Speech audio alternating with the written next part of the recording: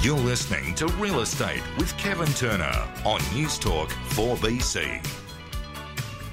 There's a property in Hamilton. I received a video during the week, or I saw a video during the week of an agent, and I guess we're quite used to seeing agents do unusual things, but this really grabbed my imagination. I saw Matt Lancashire jump into a pool, fall all the way through, and fall into what appeared to me to be a car park. Matt, what's the story behind that one, Matt?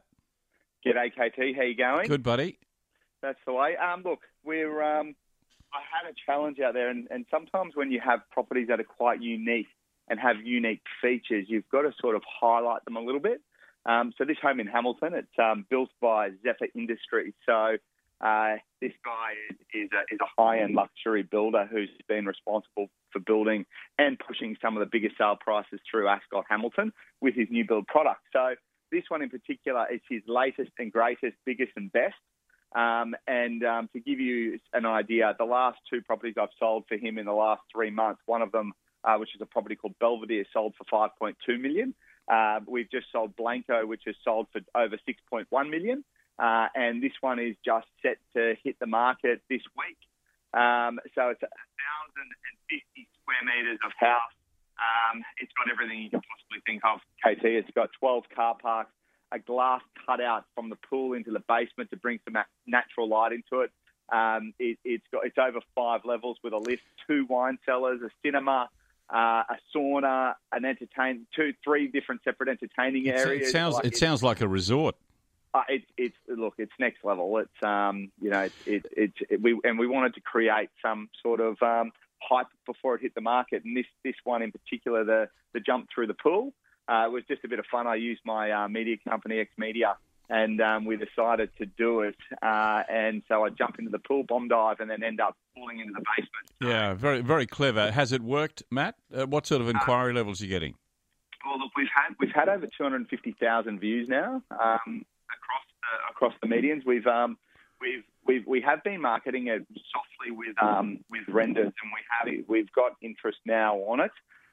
From the UK, we've got local interest and Sydney interest, which has just been incredible. And yeah, we've spoken about this before, Matt, and it always amazes me just how many local buyers there are in that price range. You're still finding no shortage of that?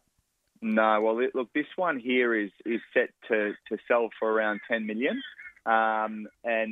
Look, the inquiry is flowing in. Interestingly enough, and for any of the viewers out there that are interested, or the listeners out there that are interested in what's happening with interstate migration, just this week alone, I've had 8 inquiries from people from Melbourne, and I've referred 3 properties to go to market with an agent down there that I know quite well, Marcus Chiminello, in the Toorak area. Yeah. So it is happening. Yeah. So and are they buying? Well, I suppose they are buying sight unseen too. Well, generally they'll either have a buyer's agent. One of them is either here, or they're already here. They've done the quarantine and they're looking around.